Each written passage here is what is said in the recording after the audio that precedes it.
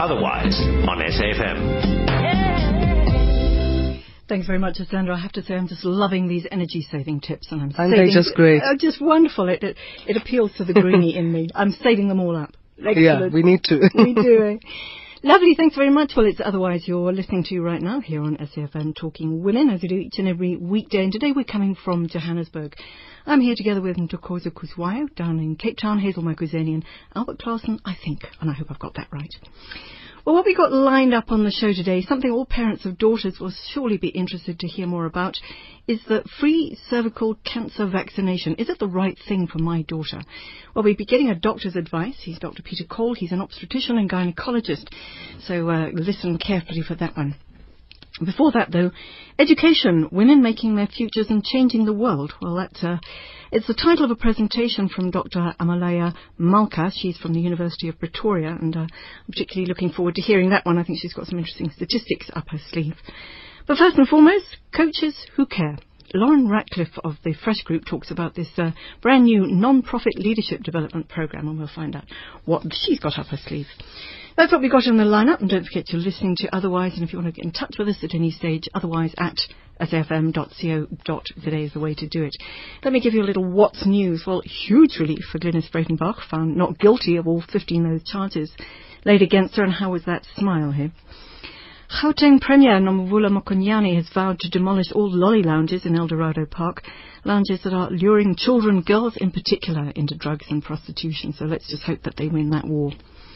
And showing solidarity around the 100 Years of Women in Struggle campaign, the ANC Women's League will today be marching in Bloemfontein. That's in the footsteps of the women who held an anti-pass march 100 years ago on the very same day.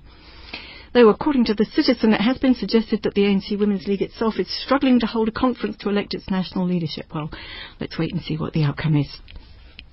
On the health front, it seems that Angelina Jolie certainly made the right choice in having a double mastectomy, in as much as her aunt, that's her mother's sister, Debbie, has also just died of breast cancer. But do remember that breast cancer can be beaten if you catch it early, so check, and check again. And just on the subject of cancer prevalent in women, later on in the show, don't forget, is the free cervical cancer vaccine right for your daughter? We'll find out. Also on the health front, I see that Chelsea Clinton, daughter of former President Bill and retired Secretary of State Hillary, speaking on behalf of the Global Clinton Initiative, has announced it will have delivered 6 billion litres of clean drinking water as part of its commitment to save one life every hour by the year 2020. And I guess clean water is what we all are going to be needing. Never mind energy-saving tips, maybe water-saving tips need to be added in there. Also looking abroad, Myanmar's Aung San Suu Kyi speaks out against the ban on couples in strife-torn Rakhine state having more than 2 children. She says it's not good to have such discrimination and it's not in line with human rights. Government spokesperson, however, said that in fact it was designed to enforce monogamy. And just lastly, on the green front, squid catches off our coast are apparently at an all-time low. It's been suggested because authorities did not reduce the number of boats allowed to catch. Thus, and I quote, there are no more fish. But calamari lovers, according to the Star, have no cause for alarm locally because all South African squid ends up in Europe anyway. So where is ours coming from, I ask myself, and does that make sense? Not a lot makes sense sometimes, I wonder, but don't forget, if you've got anything you'd like to share with us on Otherwise, where we talk women, you can let us know, otherwise at safm.co.za. Otherwise on SAFM. Otherwise it is Talking Women, and you might remember that last week we were talking about women as leaders. Well, we're coming at leadership training from a slightly different angle today, in as much as we're talking about coaches who care. It's a new initiative. It's been designed by a company called the Fresh Group, especially for the NPO sector. Well, to tell us more, we have on the line from the Fresh Group, Lauren Ratcliffe. Hi, Lauren. Hi there, Nancy. How are you? Excellent. Nice to have you with us, and thanks for taking time out. I know that you're busy in a workshop there. So, the Fresh Group, tell us about the Fresh Group. The Fresh Group is actually a strategic human resources consultancy. Now, it sounds quite fancy, but what we really do is people development. We do all things people-related in organizations. So from executive coaching through to training, facilitation, and it's really just about how do we shift and change a culture, an organization, and grow it into an amazing place for people to work. Okay. And that's pretty much it in a nutshell. Yes. No, well described. Obviously not the first time you've done that. But I think that you're taking a slightly different angle this time. You're looking at the NPO sector. Yes, we are. About 10 months ago or so, the CEO of the Fresh Group, Rowan, had a very innovative idea, really. And it came about through our need and our want to give back in the South African society from a corporate social responsibility point of view. And it was also through all of the work that we do with leaders and in the non-profit sector as well as in the profit sector. And the idea was that we wanted to facilitate leadership within these organizations, non-profits in particular, because we realized that while a lot of non-profit leaders have got the passion, they don't always have the emotional and operational support to deliver in the organizations what they want to deliver.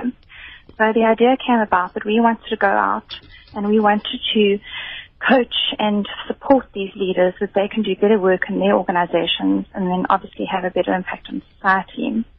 And spent some time thinking about who we could partner with on this program, and eventually we met with Investec, and their corporate social responsibility sort of slant was very in line with ours. Not only about the money side of it, it's about, well, what are we really doing to make a difference in South Africa? And that's where we started the program and how it's grown today. That's an interesting one, and a very timely one, I would say, because, NPOs, I was going to say it's sort of professionalizing NPOs, which isn't to say that NPOs aren't professionalized, but sometimes, as you say, the passion is there, but not necessarily the expertise. And when you say they don't always have the emotional and operational support, I want to think, oh, shame, Certainly the emotional thing, it can be very emotional and quite difficult to proffer deep, real direction and leadership in a situation like that. Yes, absolutely. Give us an idea of what some of the challenges. Have you started the initiative already yet? Yes, we started it last week on Thursday. We had our first session, and it was really, really exciting. We have over 55 people involved in the program. So we've got about 34 non-profit leaders, and we've got a number of coaches who are giving of their time pro bono in order to be part of this initiative and to help affect change in South African society.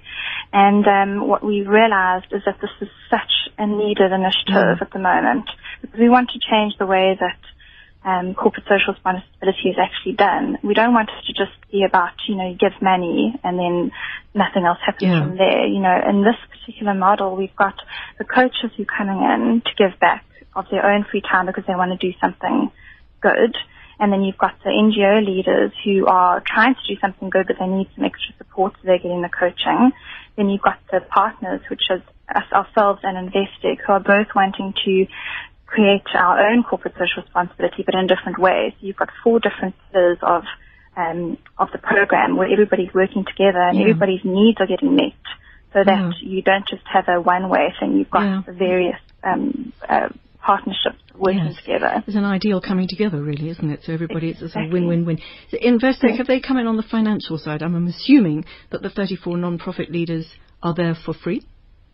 Yes, they are. They've come in, and they are part of this program, obviously volunteered to be part of this program, because they are either in partnership with Investec, or they're supported by them, or they are benefiting in some way from Investec, so supporting them. But they have come in, they're at no cost to themselves. So Investec is supporting, obviously, the operational side of where the venue is and some of the, the refreshment side of things, and obviously some of the design for the program. But then the coaches are coming in and they are giving up their time for free. So everybody is giving something at no cost. So, starting at the beginning, I would imagine you would have had to do quite a lot of listening to find out what the NPO, NGO leaders are requiring, what their issues are. Absolutely, Nancy. We did a whole pilot when we first got this idea, and we did it with 3 or 4 leaders to really try and figure out, well, what are the issues that they face? What are their key challenges as leaders individually, and as well as what they face in their organizations? And what we found incredibly interesting was that there was this huge overlap across the board around needs and how they needed to be supported and the challenges that they face as individuals. And what we really tried to do then was to figure out, okay, how do we create this into a greater program that can help serve this entire NPO society organization? And what are their challenges? What are their needs? Well, from a personal point of view, I think one of the biggest things is that they just don't feel they have anybody to hear them. They spend a lot of their time helping others around them, trying to be strong, the leader of the ship, trying to do everything themselves. A lot of the time there's burnout, there's complete overload, there's frustration because they're desperately trying to keep things going and they feel that they're alone. So that's one of the key sort of individual needs that they all feel and challenges. And then from an organization point of view, obviously it's getting the message out there. It's funding, challenges around funding. It's not as easy as it was in the old days. And they are constantly trying to keep their organizations alive and people to understand what they're trying to do and the changes they're trying to create. And those are, I would say, the key challenges that they face. Yeah, and perhaps trying to keep the rest of the staff motivated, you know, and there. Let's start with the first one then, this issue of there being no one to hear them, trying to be strong, overload, burnout. You know, the solution to that is to get some help, and they may not have any money to get some help. So how can you help them help themselves when what they probably need is more funding? Well, what we're trying to do through this initiative is to provide a platform for them to feel heard. So often what we find in our work is that purely just through talking through what you are challenged with, how you feel, you know, how you're able to cope on a daily basis, and just having somebody there for a full hour at a time to listen to you and only you and what your needs are, so that you really feel heard and refreshed actually afterwards, because you feel like you just let all this burden, you know, out, and you're able to then process, okay, well, let's take a step back. Who is it that I need to be strong as a leader for this organization? Who is it that I need to, you know, be in order to face my next challenge? You know, what are the things that I actually need to now go and do? So really, coaching in this sense is about getting people to understand where they want to go to and how they want to get there without telling them how to do it themselves. Because within us all, we have our own answers. Yeah. And each of us are individuals, so we need to figure that out. And the coaching process facilitates that. So then, are you then going to offer that? Will you be like it's like a sort of built-in therapist or a support system? Yes. Okay.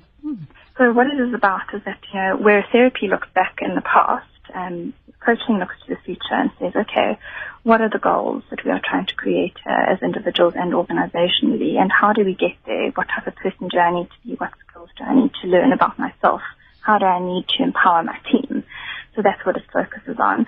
And this program, how we split it up, is that it's over 10 months. There are 4 group training sessions where everybody comes together, and there's a lot of foundational teaching for the leaders around self-awareness and self-management and organizational leadership.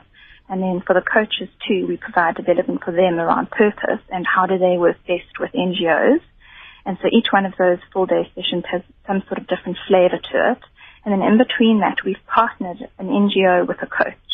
They all have their one-on-one person that they can deal with in this partnership. And that is, the intention is for the coach to support the leader throughout their journey over the next 10 months. Wow. So it's a multifaceted program. Yes, it sounds absolutely brilliant, well thought through, you know, and it will be interesting to see what the outcomes, you know, a year down the line, perhaps when all those training sessions have happened, because it will be sort of like ongoing support. And I'm assuming that the person who, the leader, his or herself, will then be able to sort of filter it down to the rest of the team. Just briefly, the funding is more difficult because funding, as you say, doesn't get any easier. Solution that you have for that is what? I think, again, it's about trying to establish for the leader themselves, like going back to the purpose. Like, what is it that I've been trying to do in this organization? Because I think often what happens is along the path of just trying to make things work, try anything. And for them, it's about going back to, okay, what is the reason I started this organization, or the reason that I came on board to run this organization? You know, what does that look like? How do I need to move forward in the best possible way? And it's helping them create action plans for themselves, again, without telling them what to do or how to do it, that will then best serve their organization. And what's fascinating is that we've put each leader with a thinking partner. So while they've got their own coach, they are connected with another organizational leader who they don't know, in order for them to think into similar issues and challenges that they may have, and therefore help to solve them. So that's where we're looking at hopefully providing a platform for them to deal with funding issues, as one example. Well, Lauren, if I can say, never mind NPO leaders, I think everybody should have a thinking partner. I agree, Nancy. Wonderful life idea. If anybody, are these countrywide? Are you going to be offering this service countrywide? the moment, because it's like a mini pilot, I suppose, we're doing it only in Johannesburg, Gauteng area. But our hope is that after the 10-month program has been completed in January next year, the Fresh Group and Investec will then relook at how we can bring this to other organizations around the country. Oh, it sounds like a great idea. Website, www. thefreshgroup.co.za. Thefreshgroup.co.za. Will they find all the info about Coaches Who Care? Yes, there's information on Coaches Who Care, and there's also information on the Investec website under the CSI division of the website. Lauren Ratcliffe, thank you very much. Happy thinking, and thanks very much for sharing it. It sounds really good. Thanks for inviting me on the show, Nancy. Take care. Take care. Lauren Ratcliffe, she's with the Fresh Group. They're talking about their Coaches Who Care initiative, especially for NGO, NPO leaders. Well, at the moment only in Cape Town, but do check it out. It sounds like a good idea. www.thefreshgroup.co.za. thefreshgroup.co.za. Join me, Hilton Tarrant, every weeknight at 6 for the SAFM Market Update with MoneyWeb, with breaking business news, expert analysis, investment insights, and the story behind the story. We're helping you make sense of the markets and your money. That's the Market Update, weeknights right here on SAFM at 6. This Thursday on SABC3. Hi, I'm Dali Tambo. Watch me and my wife and family on Top Billion, South Africa's top show. And catch me as I have a bake-off with the one and only master baker, Eric Landlord. I'm Danny Kay. And I'm Mrs. K. And they're taking a walk on the wild side. Then, the gorgeous Miss USA is coming home. And of course, Jonathan from Top Billing gets the exclusive interview. Thursday, 8:30 p.m. only on SABC3. Otherwise on SAFM. Otherwise, Talking Women here on SAFM, coming to you from sunny Johannesburg. What a joy. Well, also inspiring leadership of a sort, perhaps self-leadership would be a better way of saying it, was a presentation given recently called Education, Women Making Their Futures and Changing Our World. It was given by Dr. Amalaya Malka. She's a postdoctoral research fellow in communication management, the Faculty of Economic and Management Sciences at the University of Pretoria. And she gave the presentation to the 42nd Annual Academy of Marketing Science in Montreal, California. We've got her on the line. Hi, Amalaya, may I call you that? Good afternoon, Nancy. Nancy, I think in light of the conversation that we're having with regards to women in education, I think from a title point of view, my title is a doctor, and it's taken sort of 15 years of academic education to get there from a point of view. So yes, my title is doctor, but my name is Amalaya Gondis-Malka. Okay. And I self-correct. I think it must be Monterey, California, not Montreal, California. It is there's Monterey. A conflict of countries there.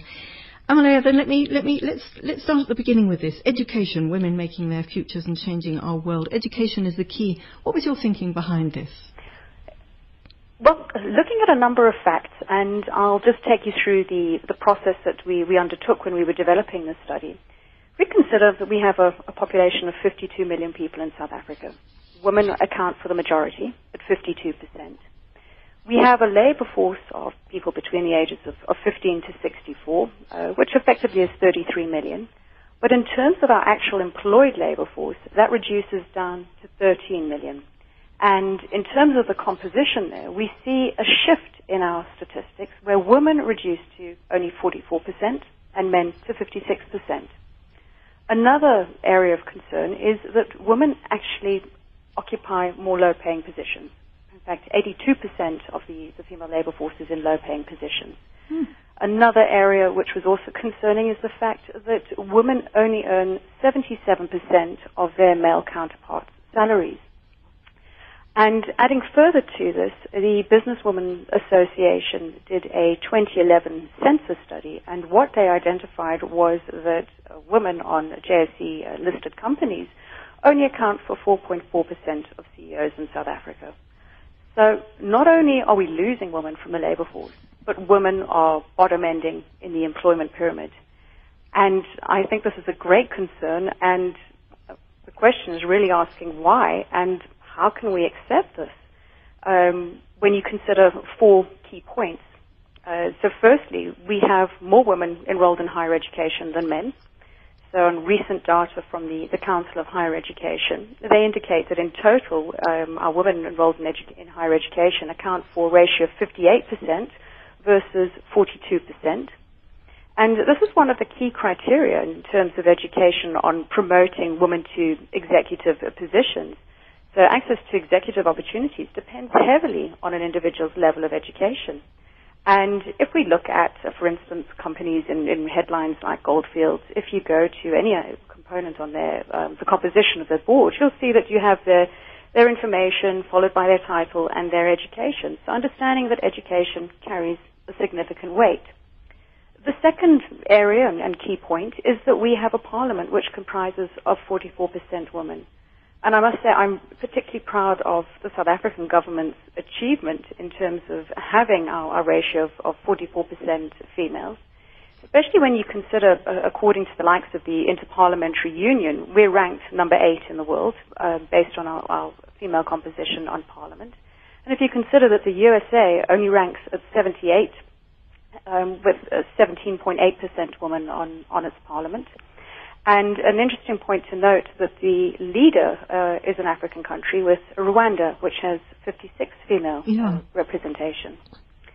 And the third key area is, the work which is done by Parliament, and that is the founding of the Women Empowerment and Gender Equity Bill, which was passed last year, and we are looking at 50% representation and meaningful participation of women in decision-making structures. But I think that there are obviously a long way to go in terms of addressing the actual execution of policy into practice. And that is a point which will need significant work on in terms of accelerating that change, to establish firm timeframes and making things compulsory from a business point of view to comply. In many ways, it's no less controversial than our BEE mandate. And so if we look at these three key areas, they are really outside in external drivers. And the fourth area is more from an internal point of view, and that is dealing with our change agents, which is a reflection of women driving and occupying roles of prominence, being political positions, business, academic, media, sports. We have, for instance, Ellen Johnson Sirleaf, Joyce Banda, and Nkosazana Dlamini-Zuma, and women in media like yourself. You connect with your listeners on a daily basis, emotionally, and this is part of being able to drive change through reflection of women in society and what they've achieved, and by being able to influence other people. So those were the four premises of the study. Yes, it's a lot of things, isn't it? And again we hear similar statistics, and there seems to be such a conflict. I mean, whilst it's wonderful that we've got 44% of women in government, and it's wonderful that we're doing so well on paper and in so many areas, the reality of it is that we have this very low number of women in top positions, and we also have this incredibly high rate of gender violence. So we're right between the two poles, aren't we? We are. And that's, as I said, it's having these 4 points that have to work in tandem, and particularly it's driving our interventions through components like the Empowerment and Gender Equality Bill. Because if we were to leave everything at the status quo as it is, perhaps in a few generations things would have worked themselves out. But really to accelerate and drive that change, these acts need to be implemented, and they need to have appropriate legislation attached to them to enforce and drive them forward.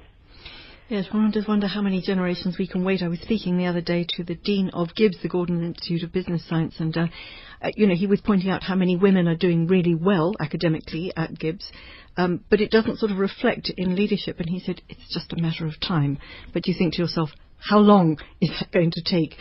Amalea, we're going to ask you, if you don't mind, just to hold on for a moment, because we're going to take a break for the news headlines, but I'd like to come back and maybe find out a little bit more about the way forward on this. Is that okay? Yes, certainly. Super, thanks. Dr. Amalea Malka, she's with the University of Pretoria, talking about education, women making their futures and changing our world. It's 1:30, it's news headlines time here on SAFM with the Stand Up. Otherwise, it is Talking Women, and we're going to be talking in a minute about the free cervical cancer vaccination in South Africa for very young girls. Is it a good thing for your daughter? I'm going to be talking to a gynecologist obstetrician to give us his opinion. But right now we've got Dr. Amalea Malka on the line. She's with the Department of Business Management and the University of Pretoria, talking about education for women and making their futures, but also changing our world. So, Amalea, the way forward on this, I mean, you've painted the picture for us. I suppose what we need to look at now is what can we do? How can we accelerate things? Well, it's to continue with our interventions. So, firstly, we've got the Gender Equity Bill, which is coming through and having attaching to that compliance and insurances that businesses operate correctly so that we have our 50% representation cascading into the private sector too.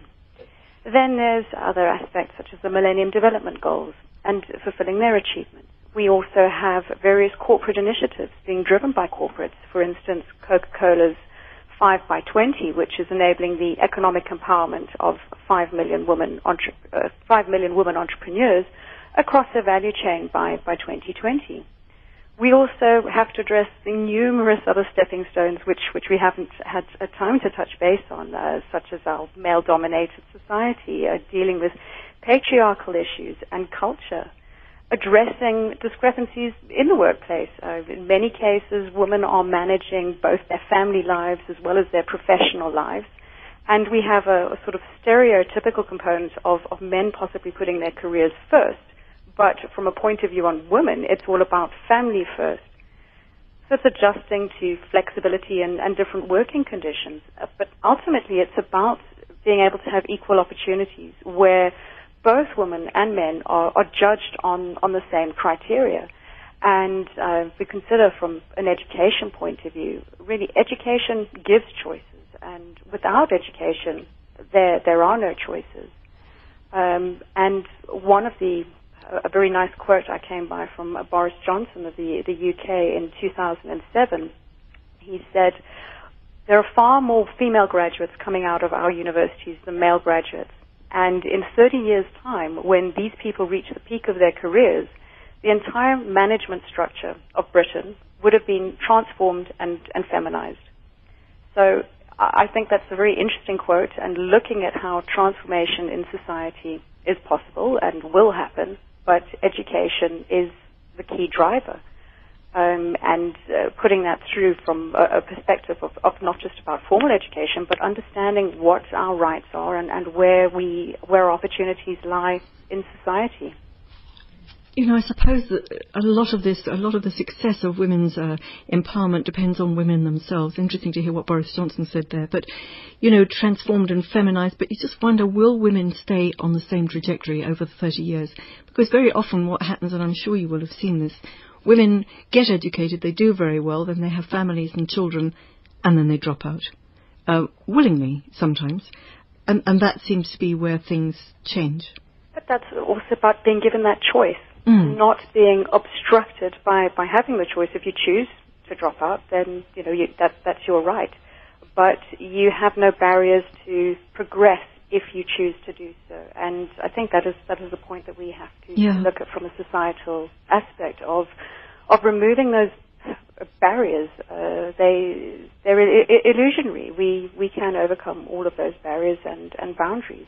So we might not ever be looking at a complete 50-50 in terms of leadership gender-wise. We might never see that, but we would like to have the option to achieve it if we want it. Yes, and I think that is a lengthy debate with multiple factors to take into consideration. But ultimately, it's about having the perspective of choice.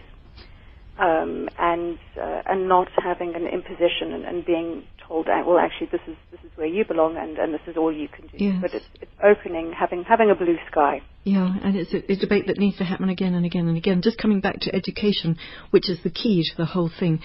That statistic about, was it 82% of low-paying jobs are taken by women? 82% of women are in 82% of women are in low-paying jobs, and education could change all that. Well, yes, because it gives you the right, if you think about it, your access to unskilled positions. You don't need an education to go and attempt to do those. But in terms of progressing and developing and taking on a stronger role, a managerial role, leadership roles, getting through to executive positions and directorship positions, that requires education, and at the minimum, it would be at a bachelor's level if you look at any of the job vacancies. And women strongly address that point. If we consider that 58% of our 2011 enrolled graduates are women versus 42% men. So we're well on the way there, but it's about looking at what happens within the employment sector itself and for women to take advantage. Yeah. You know, won't it be interesting come the Millennium Development Goal time? It'll be interesting to see just how well we've actually done come 2015. Yes, and those measures are actively in place now. There are a series of indicators that are tracking performances as we go along. And on one of the reports from South Africa, incidentally, on the 2010 component, they mentioned that education is essential in order for women and girls to know and claim their rights. And dealing with 4 of the key Millennium Development Goals, one being universal primary education, the second, reducing child mortality, the third, improving maternal health, and the fourth, obviously, on promoting equality and equity between genders. Yes, education, and education. Dr. Amalia Malka, thank you very much. It's been fascinating, and once again, I think it's a debate that we'll probably be having again and again and again, and I think we can never hear it often enough. Thanks for your time. Thank you, Nancy. Take care. Bye. Dr. Amalia Malka is a professor there at the University of Pretoria. A very interesting set of statistics there. 82% of women are in low-paying jobs. I definitely think we need to do something about that. You're listening to Otherwise. Stay with us. Otherwise, on SAFM. Join hands with the government to commemorate Child Protection Week from the 27th of May to the 2nd of June 2013. Report incidents of child abuse on the Childline South Africa toll-free number 0800 05 5555. You can also wear a green ribbon to show your support to protecting the rights of our children. The green ribbon symbolises life and growth associated with children. They need to be nurtured and conserved. Together, let's use this opportunity to speak out against child abuse and neglect and to act on child abuse wherever it may occur. Otherwise, on SAFM. And on the subject of Children and Child Protection Week, Otherwise we'll be broadcasting live from Child Protection Week in Durban on Thursday, so look forward to that. But I hope you're going to look forward to tomorrow. We're going to be talking, it's our help desk tomorrow, and look forward to you joining me on that one here in Johannesburg. Well, from February next year, the government is going to start administering cervical cancer vaccines in schools to girls between the ages of 9 and 10. The objective being to prevent cervical cancer, which as things stand is apparently the most common cause of cancer-related death in South Africa. We have on the line Dr. Peter Cole. He's a healthcare practitioner specialising as a gynaecologist and obstetrician, and he's on the line to give us an answer on that one. Is it a good thing for my daughter? Dr. Cole, thank you very much for your time. Great pleasure. Simple answer, the free cervical cancer vaccination, is it a good thing for my daughter? Not that I have a daughter, but generically, is it a good thing for young girls? Well, it's an absolute total no-brainer. I think the advent, this all goes back quite a few years to the discovery that HPV, human papillomavirus, is the obligate cause of all cervical cancers. That was discovered by Professor Zerhausen in Germany. He got the Nobel Prize for that. And after that discovery, we were able to develop a vaccine that prevents human papillomavirus infections. So we can effectively stop the vast majority of cervical cancers. And cervical cancer in Africa is still the biggest killer of women, the biggest cancer killer of women. So if we can prevent at least 80 or 90% of those through vaccination, we'll have a far, far bigger impact than spending a fortune of money trying to improve the cervical screening campaign. It seems very young, 9 to 10-year-olds. Is it not going to cause them any harm? No, it won't cause them any harm. It would probably be safe to give it even younger, but all the clinical trials were done. It's a simple vaccine, very similar to many other vaccines that we give to little babies. So, it just stimulates your immune system to produce antibodies that prevent infection. There's no active virus in these modern vaccines.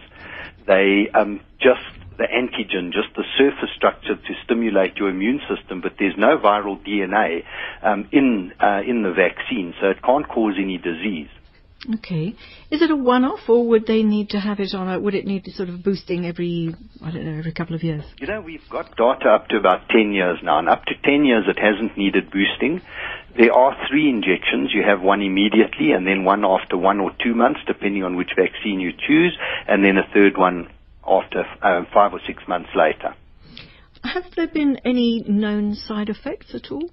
Minimal side effects like you'd get from any vaccine. A little bit of soreness at the site of the injection, but really there haven't been any serious adverse events directly attributable to the vaccine. Has there been any resistance from parents? Because when we've spoken about it in the past on the show, a lot of parents have said, I'm just encouraging sexual activity in my preteen. What's your take on that one? It's not my take. It's what the research that's been done. They did a huge clinical trial just on that because there was some objection, very isolated in certain sectors. The research was done, and they showed quite conclusively that administering a vaccine at the age of 10 doesn't affect sexual behavior or sexual practice. And by sexual behavior, we mean promiscuity, and by sexual practice, we mean the practicing of safe sex using condoms. And it has no effect on either of those two. Yes, indeed. Just thinking though, going back to this being sort of enforced, will it be right? I mean, I'm not sure if you've got all the details here. Will it be across all schools in all provinces? I don't have all the fun. I was just so thrilled to hear that the government was funding this vaccine. We were hoping for it and we were asking for it desperately. The fact that they're funding it is just absolutely wonderful. They'll have a far bigger impact, and I believe it will be very, very cost effective. Basically for every 20 vaccines you give, you're saving somebody's life. Yeah. And the cost of 20 vaccines is considerably less than treating one patient with cervical carcinoma. So purely on a financial basis, it would be cost effective. On a human suffering basis, it's just going to save millions of lives. Just tell us, I've just read there that, it's one of the most common causes of cancer-related deaths here in South Africa amongst women. What is the incidence, do you know? Difficult to say. It's been estimated at around about 1 in 16 to 1 in 20 women in a non-screened population will die of cervical cancer. Goodness me. And the early warning signs are? There aren't any, and that's the problem. Okay. The only way to detect it or to prevent it, up to the advent of the vaccine, the only way to prevent it is by regular cervical screening. Now, in private practice, I think most women do go for their regular pap smears. But in hospital practice, it's very difficult. There isn't an adequate, organized cervical screening program in hospital practice. So those women are the women who are most at risk. So although everybody needs the vaccination, it's going to be most valuable in those people who don't have access to a good screening program. Yes, because I imagine that the cervical screening is quite a costly business, whereas the vaccination maybe, will prevent the necessity for it. Well, we still recommend screening. Yeah. The vaccine won't prevent 100%. It prevents cervical cancers by HPV 16 and 18, which are the 2 most common causes of cervical cancer. There's also some cross-protection against some of the others, but overall, we're looking at protection of around about 80%. So you still do need screening, but your risk is so much lower if you've had the vaccine. Also, the risk of getting abnormal pap smears and needing biopsies and destructive procedures on the cervix become much, much less. So it's not just about the cancer, it's about preventing the HPV infection. Yes, yes. The profile of those 1 in 16 or 1 in 20 young women, any particular profile? I mean, is it hereditary as a starter? It's like most things in life. Your genes do predispose you to a certain extent. Very, very difficult sometimes to distinguish sort of environmental and genetic, because obviously environmental factors are likely to be the same in an individual family. Yes. So environmental factors play a role in acquisition of the HPV virus. The HPV virus is the obligate cause of cervical cancer. So anybody who's more likely to be exposed to the virus would be at slightly greater risk. I suppose I'm thinking, earlier I was talking about Angelina Jolie, who famously has had a double mastectomy, and probably quite rightly, her mother died of breast cancer. No, it's not. We don't have the same genetic, same clear-cut gene. Okay. The BRCA genes don't apply to CA cervix. They uterus, ovaries, fallopian tubes, intra-abdominal tumors, breasts, but not specifically to cervix. Is it in any way related to sexual activity? Just going back to the young girls who may or may not be sexually active quite young. Is it? Well, this is why the ideal time to give the vaccine is well before sexual debut. And that's why 9 and 10 is a good age, because it's well before sexual debut. At 9 or 10, I don't think a young girl is going to associate the vaccine with sexual activity. I don't think she'd even be thinking of it at that stage.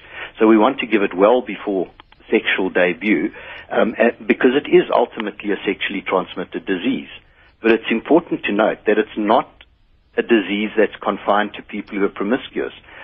It's a very, very common virus. 80% of people will acquire the virus at some stage of their lives. The vast majority will be able to eradicate it themselves and it won't cause any harm. But it's a very, very common virus, and the fact that somebody has an HPV infection doesn't imply any sexual promiscuity on their behalf at all, and I think it's important to appreciate that. So it doesn't carry the same stigma as some other sexually transmitted diseases may carry, because it's just so common. 80% of all women will acquire an HPV infection at some stage of their lives. Just going back to what you were saying about there being no warning signs, once you've got it, you've got it. Had you had some screening, you might have had some warning. What can be done about it once it's been identified or once it's been diagnosed? In the early stages, it can be cured with surgery. In the later stages, we rely on radiotherapy. How early is early and how late is late? In terms of, we classify it as a stage 1 where it's confined to the cervix. Okay. And that's early. And the early stage ones, the early stage 1 cancers can be cured with surgery. The later stage 1 cancers often need radiotherapy. Yeah. So as long as it's confined to the cervix and not too big, surgery is successful. If it's larger than a certain diameter, then one needs to rely on radiotherapy. So, you gave a round of applause, or certainly a thumbs up for the government for suggesting this as of February next year, though we don't know exactly what the extent of the rollout is. But from you, your advice to parents is don't fight this. My advice right now to parents who can afford it is get it done. Yeah. And, they only quite rightly only vaccinating a certain age group. That doesn't mean that older girls won't benefit from it. Up until what age could a girl have it and it still be effective? Question, and there's a lot of argument about it. I think, they've certainly shown that women up to the age of 45 still have new acquisition HPV infections. So really and truly, any woman who's sexually active will benefit to some extent from the vaccine. But then it's most effective in younger people, so the earlier you give it, the more effective it is.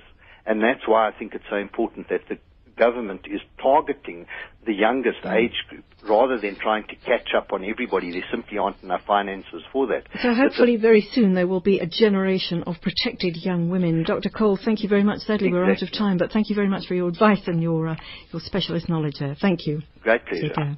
Dr. Peter Cole, healthcare practitioner, talking about free cervical cancer vaccinations. And the question, is it a good thing for my daughter? And the answer clearly from what he has to say is yes. You've been listening to Otherwise. Up next, it's Shop, the children's programme.